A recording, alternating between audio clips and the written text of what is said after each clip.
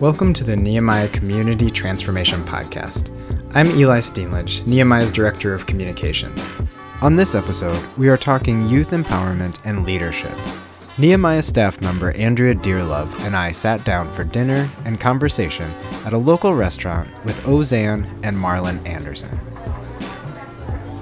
And how important is food to these sorts of conversations? Oh my God. Because it's pretty important to me. So before this interview, you guys fed us, and we're still here talking to you. We fed ourselves. Tell you something. Before Jesus spoke on that mountain, he fed the folk. True. Yeah. He said, now that they good. Right. How are you going to listen on an empty stomach? Yeah, I know. Right. How are you going to do anything on an empty Yeah, that's stomach? right. You can't listen, you can't think. You can't. Lauren Hill, I wore a shirt yesterday, Black History shirt with Lauren Hill on it, and she has a lyric that says, "How you gonna win when you ain't right within?" It's like, you gotta be right within, you know, to win. Including the stomach. She wasn't really talking about that, but I feel like it applies.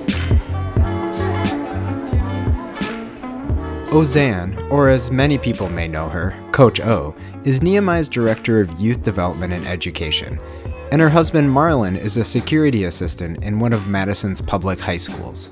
Both are passionate about working with youth in culturally informed ways. Eli, one of the things, honestly, I've been in my own pockets having snacks and things like that in there for the kids to come in there and, you know, grab a snack. And because sometimes the snack is because they're hungry. Mm-hmm. Sometimes the snack starts the conversation. Yeah. You know what I mean? Yeah. Sometimes a snack is getting my mind off of this thing that really made me angry, you know. But it's community. Yeah. You know, it's communion. I mean, one of my biggest learns as a parent is simply, what's going on with this kid? Mm-hmm. I'm like, oh, they just need to eat something. They're just hungry. You know, they just need a snack right now. Yeah. When my kids get home from school and they're like, why is it always crazy when they get home? Oh, we just need to feed them real quick. And then like, put them snacks in your car. Yeah, right, yeah. We should know that. To give some context of educational conditions in Madison and Dane County, African American children face some of the greatest educational disparities in the nation. This is not a new development, but was one of the first areas that Nehemiah identified nearly 30 years ago as a growing need as the African American population was increasing in Madison. Nehemiah has been working from the beginning to fill the gap for African American children by offering a culturally holistic approach to developing kids and youth academically, emotionally, and spiritually. One of the ways that I'm really meeting students right now is through arts and crafts. So it's Black History Month, and we have been insanely, just overtly celebrating Black History Month at West. Andrea kicked off our conversation by asking what goes into Nehemiah's unique recipe for success with developing generations of Black kids in the Madison community. I've been at Nehemiah for a year. Mm-hmm. From 2016, all I knew about Nehemiah was the history class. And then starting at Nehemiah, I learned like, oh my gosh, this organization is not just the history class. And I don't know how many people really know what Nehemiah is, the programs, but more than that, the people who create the programs and who are taking care of this community. And then I went to see you, Ace, and fell deeply, madly in love. And saw you with those kids. You know, like the question is like, what keeps you guys showing up at West, and what keeps you, like, if you, and I kind of asked you this when we met, but like, if you could put together a recipe for what would raise a young Black boy or girl to become a Black leader, like, and if you want to do it like chronologically, Ace, but what is that? What would your vision for that recipe what would it be? So you mean programmatically Not or as best. parents? Just both and, right? Oh, okay. Both and. Like anything that you have access to, right? Or that Nehemiah has access to, or that an entity can intervene or interject in some way and help make that happen. I mean, I can take a shot at that. I don't know if you can train. I mean, I guess you can train leadership, but the environment gave birth to Dr. King. Yeah. He grew up in a racist environment. He grew up in horrible situations. And something in him, the leadership gift in him, rose up and said, enough. We got to stop doing this. My son Noah, I was like, joke around, knucklehead, but he, when I lost my job, he was the BSU president. And next thing you know, he's leading a march down the street, got like 1,000 kids behind. That would have never happened if I never lost my job. So, unfortunately, situations create that drive in you to push forward, to become a leader. Yeah. Especially when it's certain type of leadership. Some types of leadership, you can go to college and you can learn it and you can run a business. But the type of leadership that births a movement, unfortunately, it feels like it has to be birthed out of some pain, some type of trauma. So then, if leadership is born from adversity, and one could make a really cogent argument that every young black girl and boy in Madison has to handle adversity on an hour-by-hour basis, then you could say that adversity presents an opportunity for each one of them to find an inner leader. And, one ingredient that was not mentioned in Marlon's analogy was love. There's a lot of ways that we describe love, and we describe it from an emotional standpoint. But from a biblical standpoint, the way love is described, love is patient, love is kind, love does not hold grudges, basically.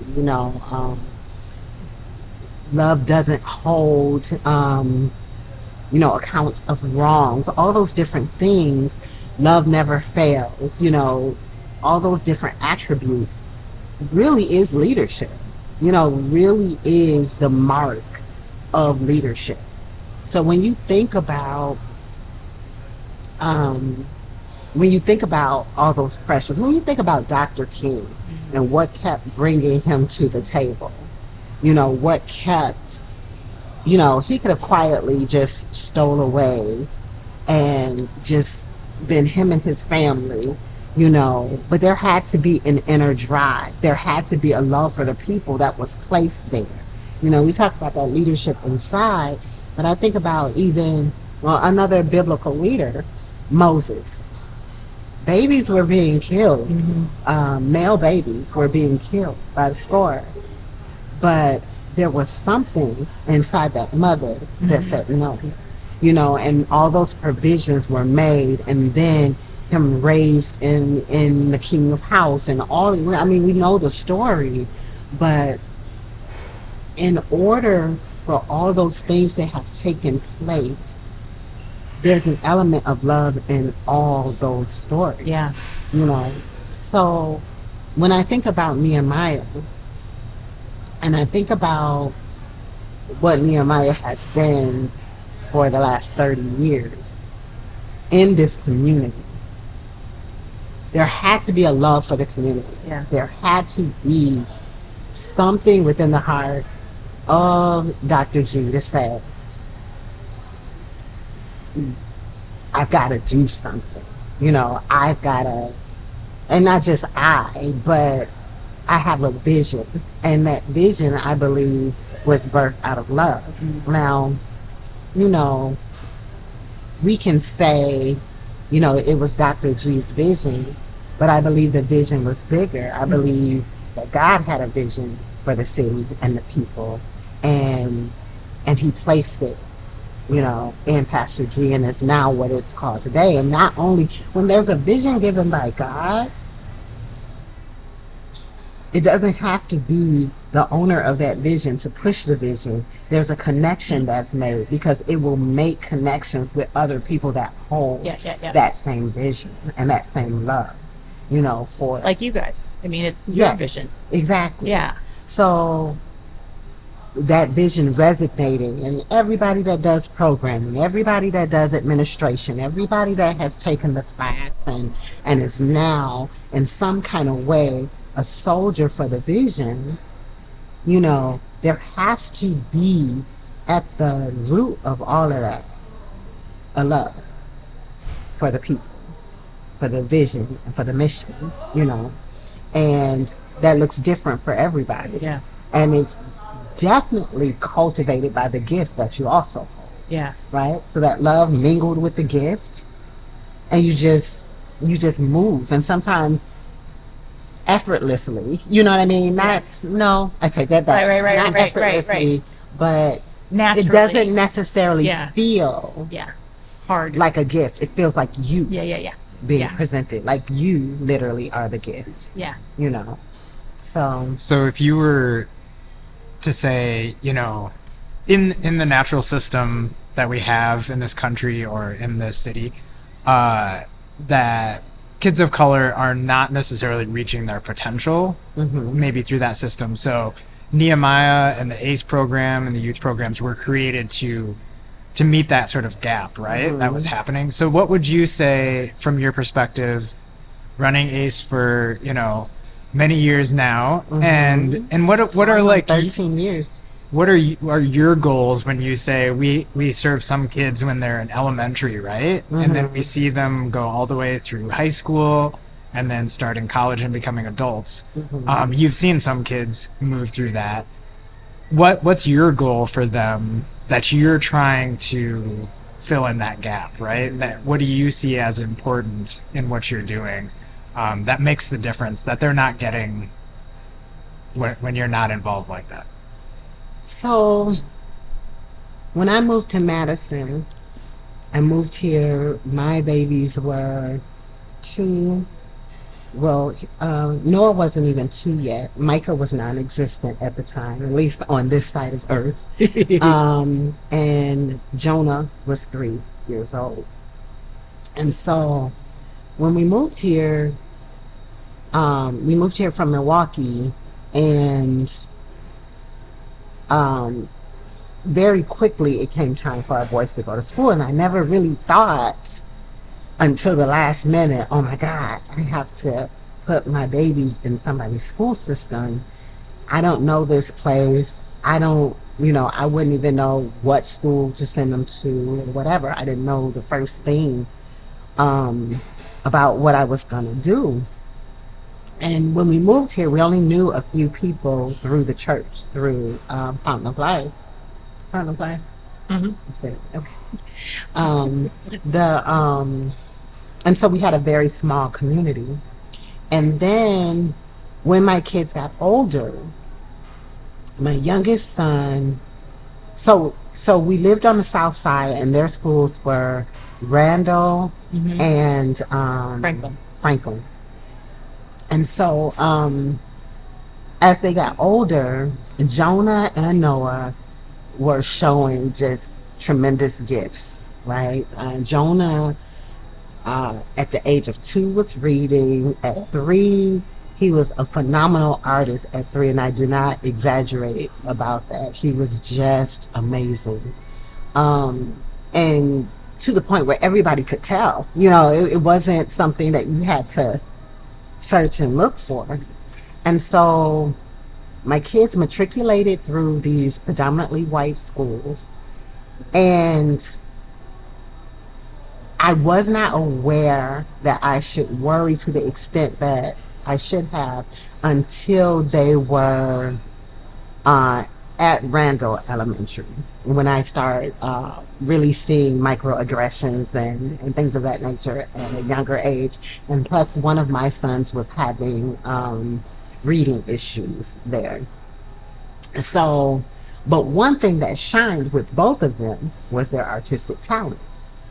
And this was right around the time that Colleen was wanting to start the prep school. So there was this big thing going on. There were all these programs that I never knew about. The DLI program. There was this I forget what. Gifted students programs. All these things I never knew about. No one took me to the side to tell me about it or anything like that. But they had this big thing where they would showcase kids' art down at the what do you call that? Overture? The Overture Center. Yeah, okay. The Overture Center and other places in the city. They would showcase kids' art and things like that. So I found out about it on the other side of it already being done. But then my sons were never asked to showcase their art. And when I say to you that their talent should have never been missed, it should have, like, in the area of art, why my sons were not approached or their work wasn't shown. Yeah. There shouldn't have been any reason why they shouldn't have been approached, at least in this particular area of giftedness. Yeah. That's when I began to see that my kids weren't seen and they were becoming lost in a system. Because there was no way, if you knew my son, Right. that this opportunity should have skipped over him. Yeah. And then when I saw the art that was showcased, Yeah. all the more so, Yeah.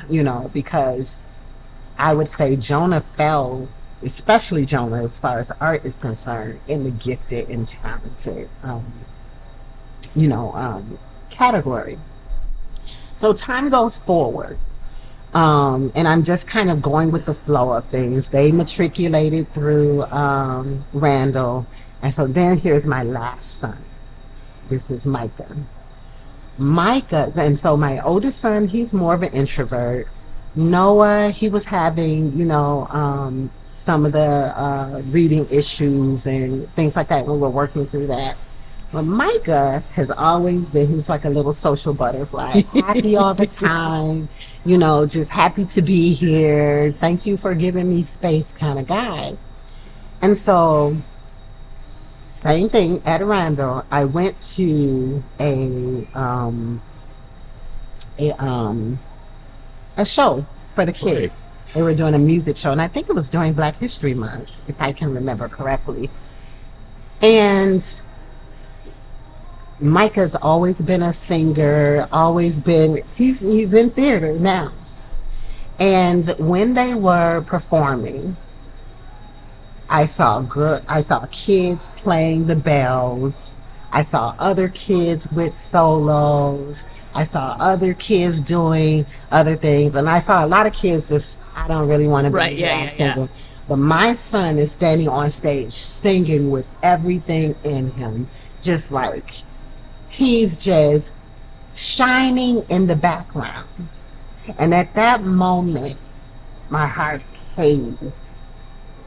Because I saw with my eyes, it's almost like 3D is happening again. Like all those opportunities I saw the other kids playing the instruments, all of the lead roles, everything, none of it offered to my son. I'm seeing him in the background, literally the most animated kid back there, just happy to be there. And no one sees him. No one sees him. And I'm sitting there broken because I feel like I was complicit in sending my children to places that could not see them, that would not equip them to shine, that did not see them like I saw them.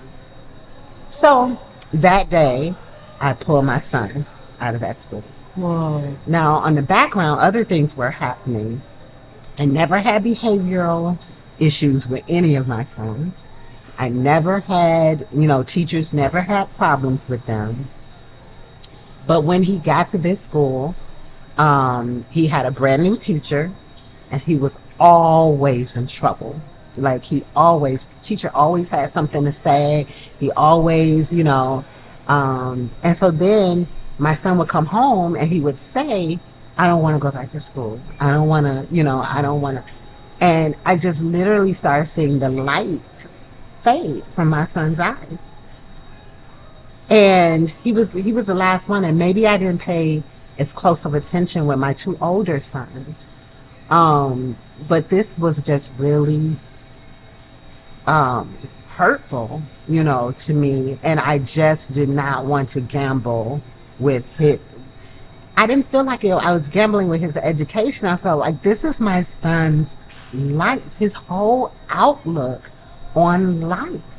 So when I had him in school, like I remember at the beginning of that school year, I told the principal when I met the teacher, she's not a good fit for my son. She was a first year teacher. She was too young. She was a white teacher. I could tell from her presence, how she spoke to me, that she was not going to be a good fit for him. And that's because I had two sons that matriculated. I'm also an educator, but I saw these issues. I did not, I did not push hard enough. I was ignored. He stayed in that class, and these were the issues that I had gotten afterwards. So my last straw was the concert that I told you about. But the extra last straw prior to that is when the principal called me. Now, mind you, he knows me. He knows my other two sons. I had a relationship with the principal and the school, did popcorn for the school. But he calls me and he tells me that my son, I don't even remember the incident, but he's saying that my son did all these things on the playground, basically that my son was being a nuisance in class and this, that, and the other. And this is a principal call. And I say to him, I never got a phone call from a teacher. I never got, if we had these issues, I never got an email from the teacher. But I'm getting a principal call, a principal that knows me, a principal that knows my sons, and also knows that my sons have never been problem children, but also I asked you to give me a different teacher for my son at the very beginning, and so at that point, I'm just operating right now as a parent, not necessarily as an educator. At that point, I'm in survival mode. How can I save my son from this? And I at Franklin Elementary, my sons, all of my sons, kindergarten teacher, Miss Barb Rubin, I would say she is the teacher of all teachers, the queen bee of teacherhood. She is still my friend on Facebook. She still checks in with me, but she literally, my kids in her class or not, has followed and checked in on them from the very beginning. And she would say to me, Ozanne, because she started working at Lincoln, Ozanne, please bring Micah to Lincoln. Bring him here. Lincoln had more diversity. We have good programs, this, that, and the other. And I said, okay. So I enrolled him at Lincoln, and my son's light reappeared back in his eyes, and I My son will be graduating from West High this year, and I do believe it is because I made that decision to move him out of the toxic environment that he was in, of not being seen, of being targeted as a stereotype, of being a part of a system that is complicit with the way it always was, the way it always will be. So I will say, I forgot what the question was, but So if you had, the kids that you see at Ace, yeah, where you see them, you see their light, you see their magic, you know where they're going to go in September. And you know that not every parent is an educator or knows the people that you guys do or knows that you can even take your kid out or how to know if this teacher's going to be good for my kid or not because they don't have the opportunity to meet the teacher. I would say to every parent that you have every opportunity. If I were to go back and talk to young parent Ozanne, I would say push the envelope. I would say talk to who you need to talk to. As Coach O, do you have an opportunity to interact with the parents of the kids in the context of of what you do through Nehemiah? I do. Okay. Yeah. But I would also say, though, there is no such thing as you can't talk to the teacher. Right. There is no such thing as you can't talk to even the superintendent. You have every right to be a part of your child's education. I believe part of the system is making parents feel inferior, making them feel as though there's no place for them in the system. But you absolutely can. You absolutely can advocate for your child. You absolutely cannot, if you chose, go to a 5-minute conference and demand to see your child's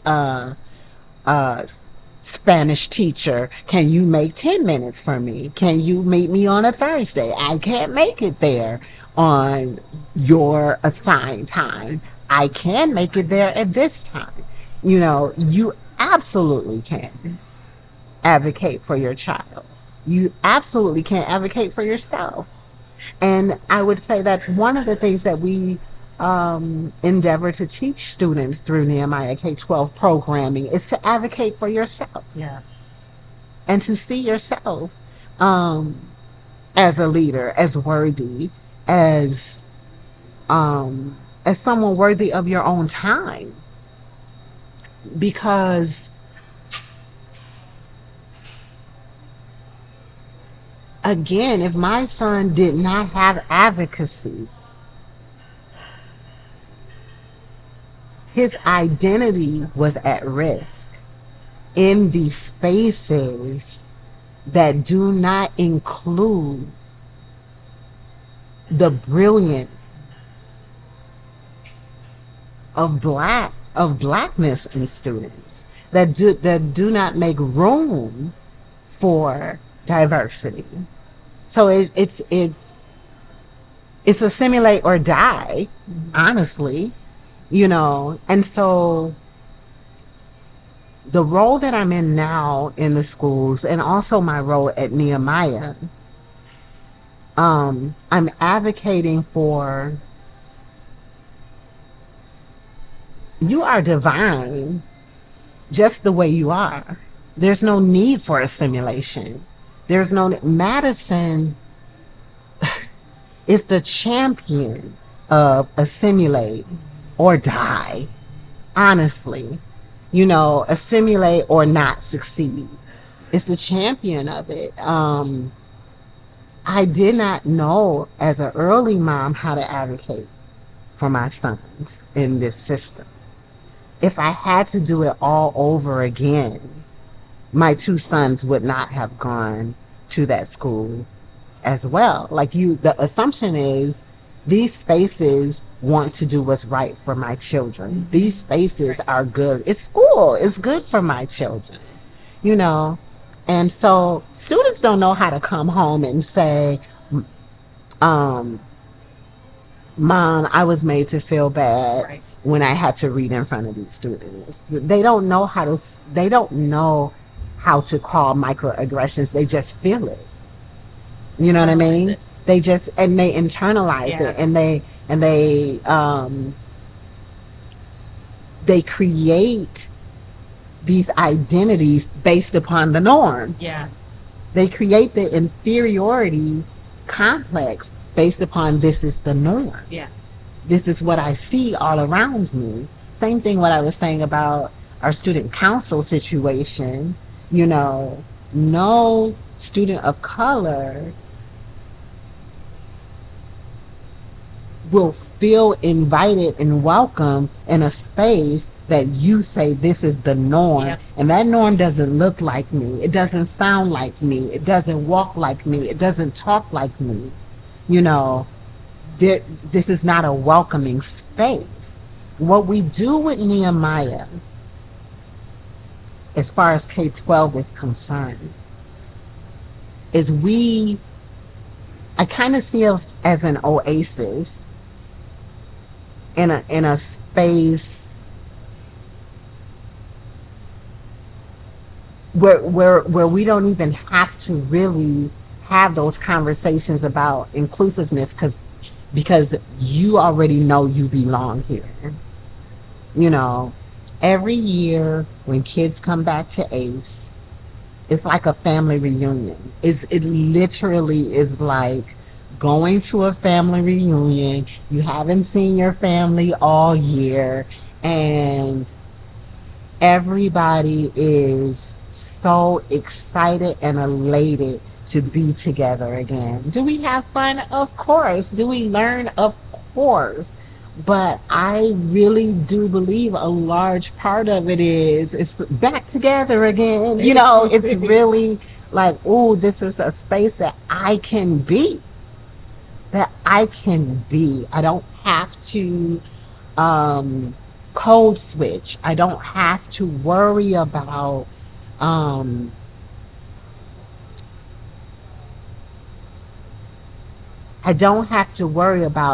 I enough in these spaces. I can just be in these spaces. And when we're talking about approaches to learning, when we're talking about that beginning spot when you're ready to learn, environment is everything. Environment sets the stage for learning. So if your environment is hostile, if your environment is constantly telling you that you don't belong in your unborrowed space, that's already a hurdle to jump over before learning can begin. I hope somewhere in there I answered the question. Sure. Okay. And I think sort of what I'm seeing is whether you always love the situation or how hard it is. Mm-hmm. Both of you are in positions to both affect individual kids' lives, right, through the ACE program or working through the church. And some of these youth programs, you are awakening those things in these kids to say that's okay to be who you are, right? And not assimilate. But then you are also now in the actual schools, in the system, working from the inside out to demonstrate and say, hey, here's how things could look different. I'm going to talk to these kids. I'm going to treat them. I'm going to love them. And that's going to show you something different than what you're doing. And so I think that's pretty powerful to be able to work on both ends. Because in some ways, I think some people could hear like, okay, well, we can work with the kids individually, but can we even change that system, right?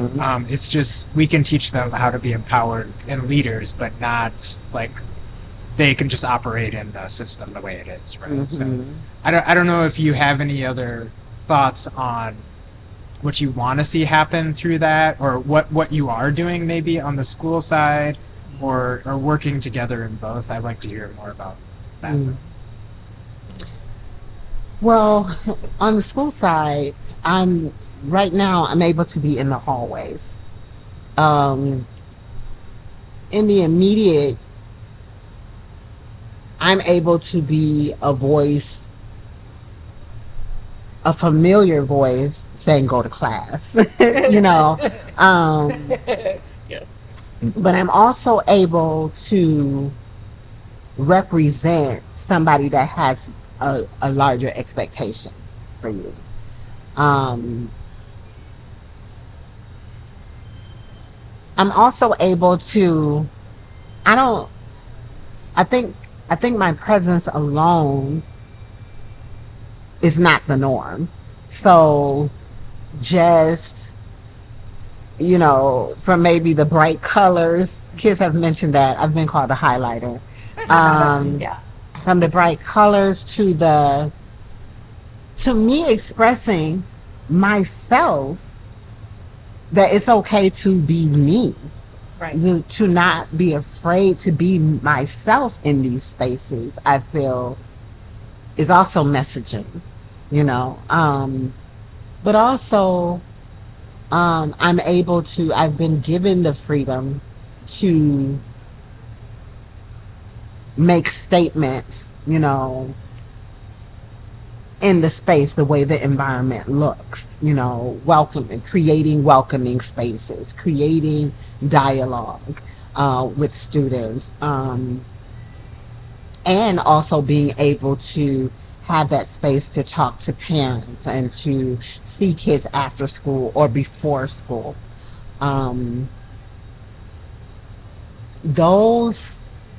It's amazing how 10 minutes can make a world of difference in a kid's day, you know, by shaping perspective, shaping or seeing. Again, I'm back at the scene. I see you. I see that you're not looking like you did yesterday. You know, let's take a moment. Let's have a conversation. Some things I'm able to see with, and this is even on an elementary level. Some things I'm able to see, especially with students, especially with Black students, that other eyes aren't able to see. You know, there was a situation where I'm walking down the hall, there's educators in the hall, and there was a young Black girl. This was I believe at Lincoln. There was a young Black girl. Something was going on with her hair, and I heard another student say something. Right now, the way she said it, it was coded whether I knew what she was saying, the child knew what she was saying, the educator had no idea what was being said, and it was a very hurtful thing, you know. So these kinds of things, I was able to just one look, one gesture to the child doing harm, and it was understood, you know. So these spaces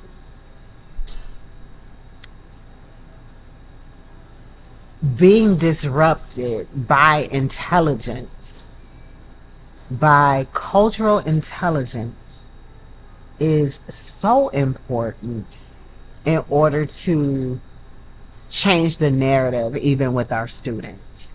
You know, it's amazing. I'm putting up a poster just 2 days ago, and I'm putting up a poster with a student, another student standing on the other side of me. In seconds, there's an argument that ensues, but because I'm in the space and I have a relationship with one of the students, there's another narrative taking place.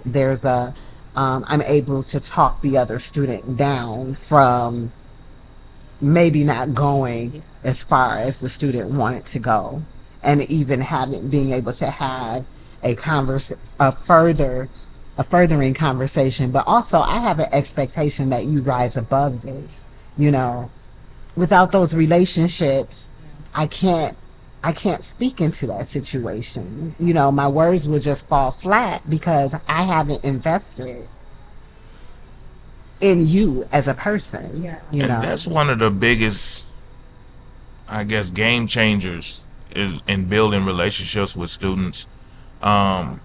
Is one, you could say go to class, or you could say let me walk you to class. And that walk to class means a lot more to a child than me telling you just go to class. And then you send them off and they may go to class, they may not. Yeah. But if I walk you to class, that might be a conversation of, why I see you in the hall all the time? What's really going on? Are you understanding what the teacher's saying? Do you need some extra help?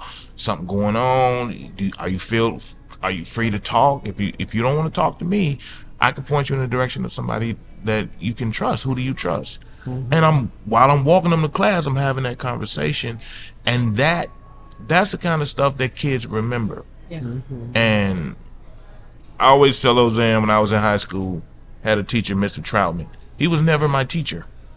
I knew him, and he stays in my memory because I was a class clown.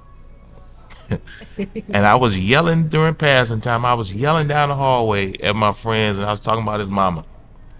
He says, "Excuse me, young man, can you come here?" I said, "Man, I got to go to class. Leave me alone." I was being as rude as I can to him. rude like He the said, kids. just like the kid. And he said, "Sir, just one moment. I need to talk to you. Sir, what's your name?" I said, "Marlon." "Marlon." And he's like, "So what that interaction you just did?" Because I went to the School of the Arts. He said, "Right now I'm teaching my students, my theater class, how to project their voice. No one's getting it. You did it perfectly." Stop it. So he said, "What is your major?" And I said, I'm in visual arts." And he was like, "I'm sure you're amazing, but you may have a gift to work in theater. So I'm just saying, I would love to be your teacher, but I'm going to let you go to class." And he left.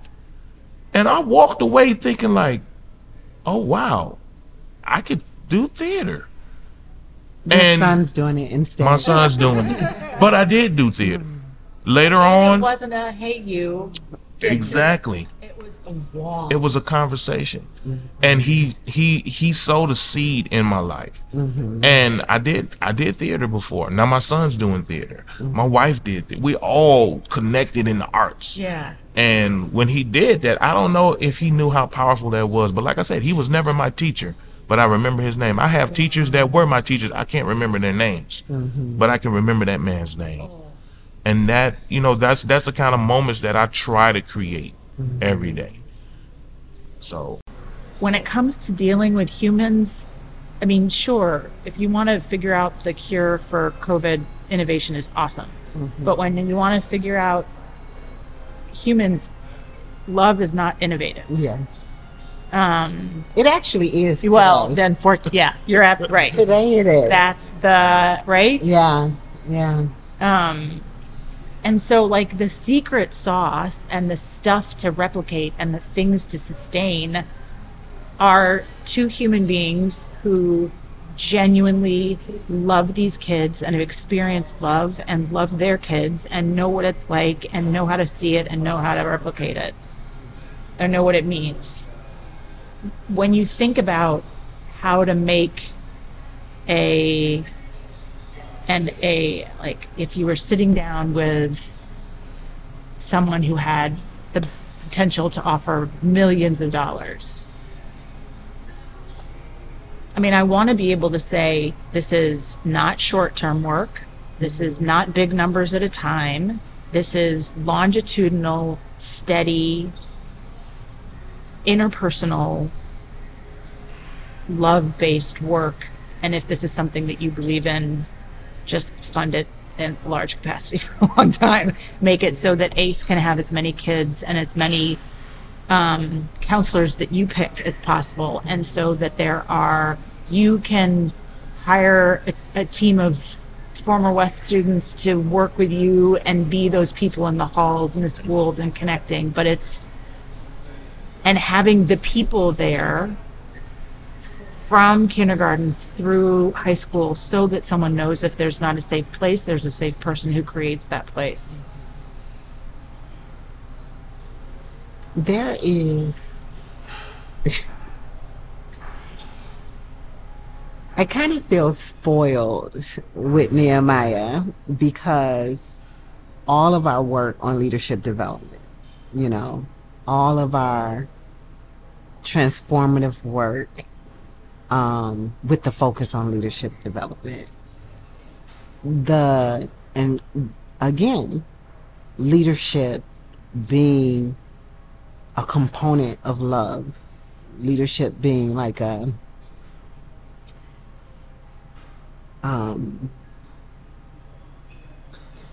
like even a description of love. What I'm lacking seeing in our education system, funny enough, is leadership development. Is literally coaching students how to lead themselves. Transforming the face of leadership. But I'm not just seeing that lack with students. I'm seeing that lack with how we engage and interact even as adults in this work.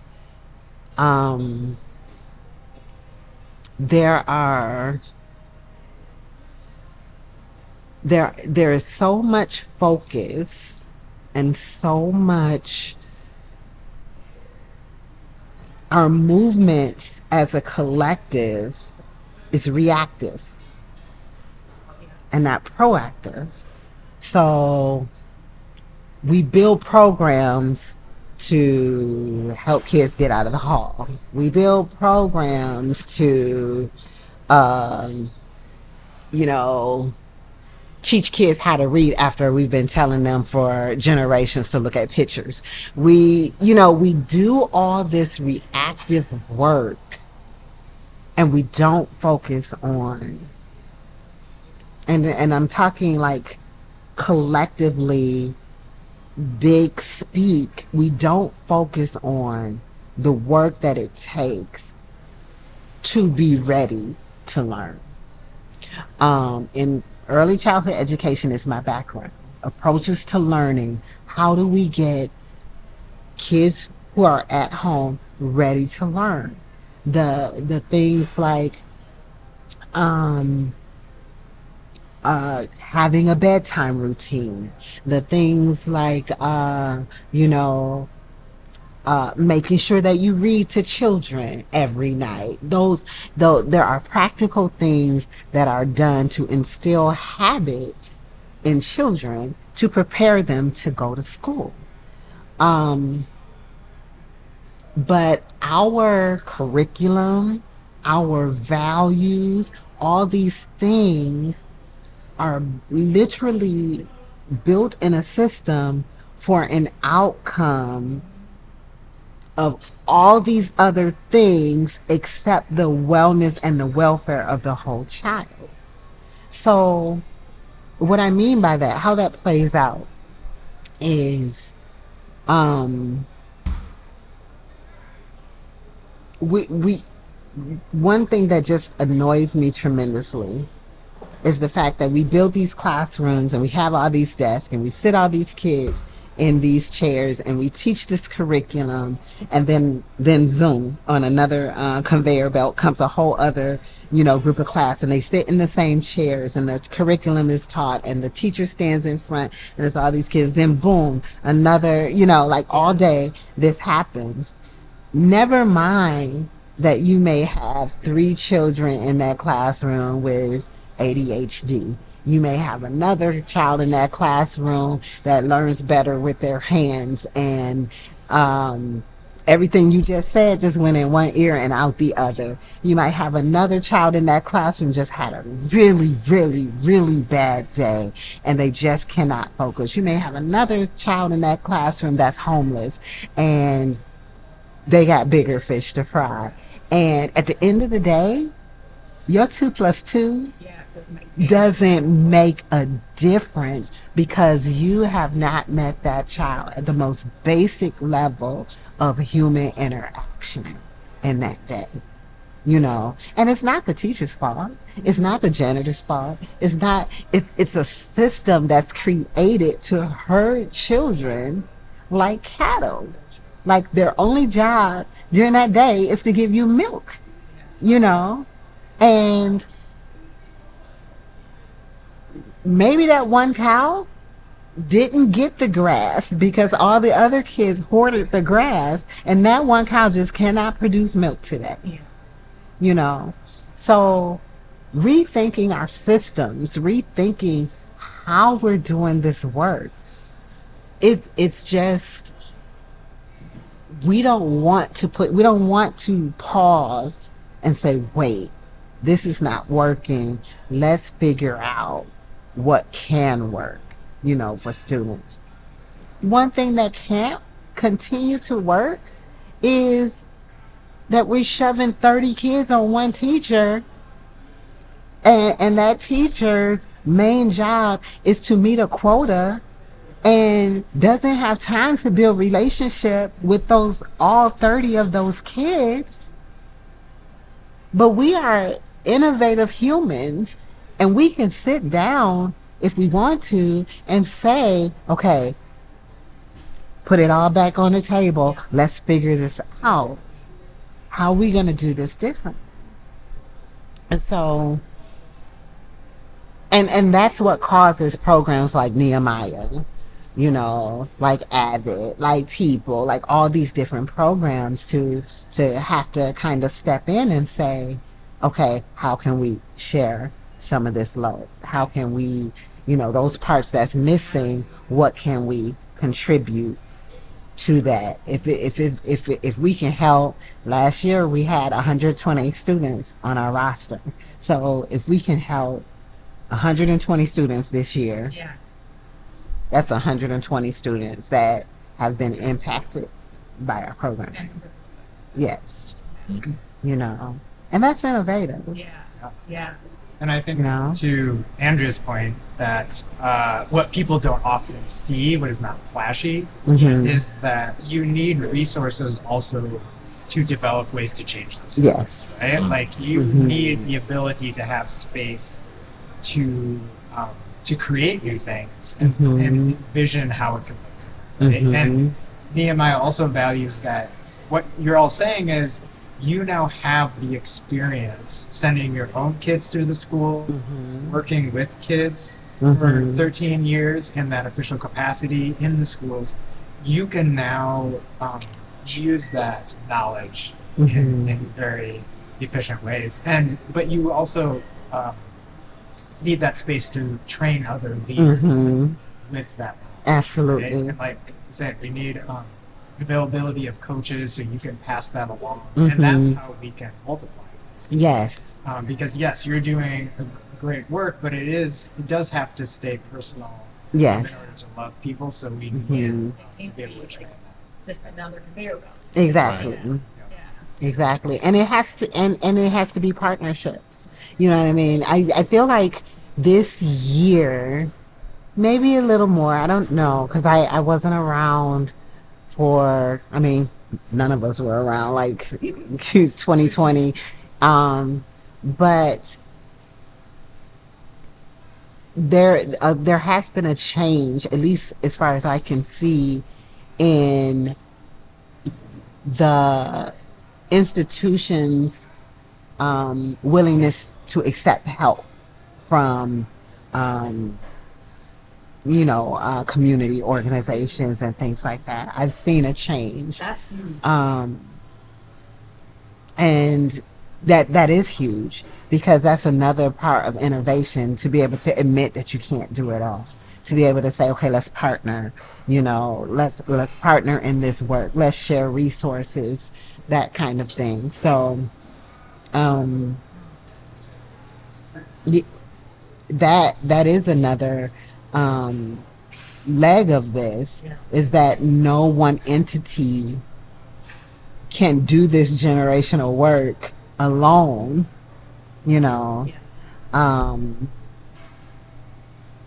there's value in sharing that load and that willingness and that absence of competition when we're all wanting to be the village raising the child, So it's it's a blessing when we see Ace kids coming to West, and I'm like, boy, you used to be little. How you get so big? And it's like, but it's like, for some reason, those aren't the kids that we see in the hallway that we're having issues with For some reason. Right. But they also know if they have a need, they'll come looking for us. But they also know if I see them in the hallway.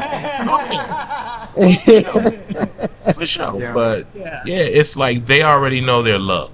Yeah. They already know it's been established. They come in the You door. have high expectations. Both things. Yes. Absolutely. Yeah. Like what? Absolutely. So coming in class, look. Oh, I was just late for class. I'm like, okay, why were you late for class?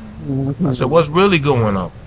And I've had that conversation with one young man, and he just laughed. I said, yeah, we laughing now. I got your mama number in the phone. I call your mama, and he like, I'm good. So yeah, but that's how it is. You build, when you love a kid, you love the family. Mm-hmm. And when you have that connection, that kid knows that I'm not a snitch, I'm an asset. Yeah. We got kids that say, oh, you a snitch, you told my mama. But there are other kids that'll know that, he gonna tell my mama, because I know I shouldn't have did that. And he's gonna hold me accountable. Yeah. So it's a different perspective once you have a relationship. Another word for love. For real. I would also say, long term, having space to be authentic, to really, and that's for children, Yeah. is something that I would say Madison needs. So I know that I know that the African American Cultural Center is being built, and there's going to be programming in there for youth, space for youth and everything. And I think that's been a long time coming. I can't wait to see the fruition of Ace should be run out. Yeah. I can't wait to see that. But I don't want to say but, I would say and more spaces that, because one thing, let me say this, and I'm saying this out of this heart. There's a lot of work that I wish I could do that I can't do on school turf. Because the space doesn't afford the time or the privacy is the wrong word. Energy. It's not necessarily energy, but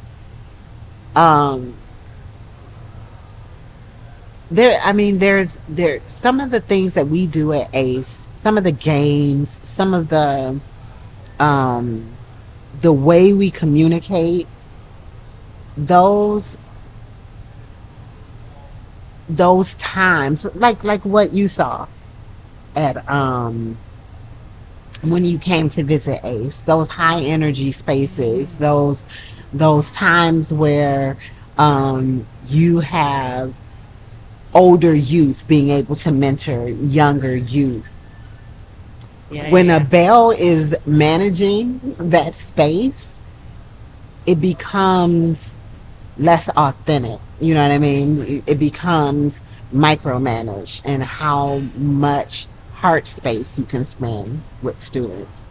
So I'm hoping, or I'm looking forward to having space like that where it's not necessarily managed by the same systems that got us here in the first place, and where learning can happen innovatively, where you don't have, there's not this expectation that if learning is going to happen, kids have to sit in 30 desks, or, being able to have creative learning spaces that kids are learning because they want to, and they're having fun, and not because there's a quota, to meet, and so we are creating some of those spaces on school turf, but just the practicality and logistics of some of the rules that we must follow, it doesn't necessarily allow us to just spread our wings, Yeah. So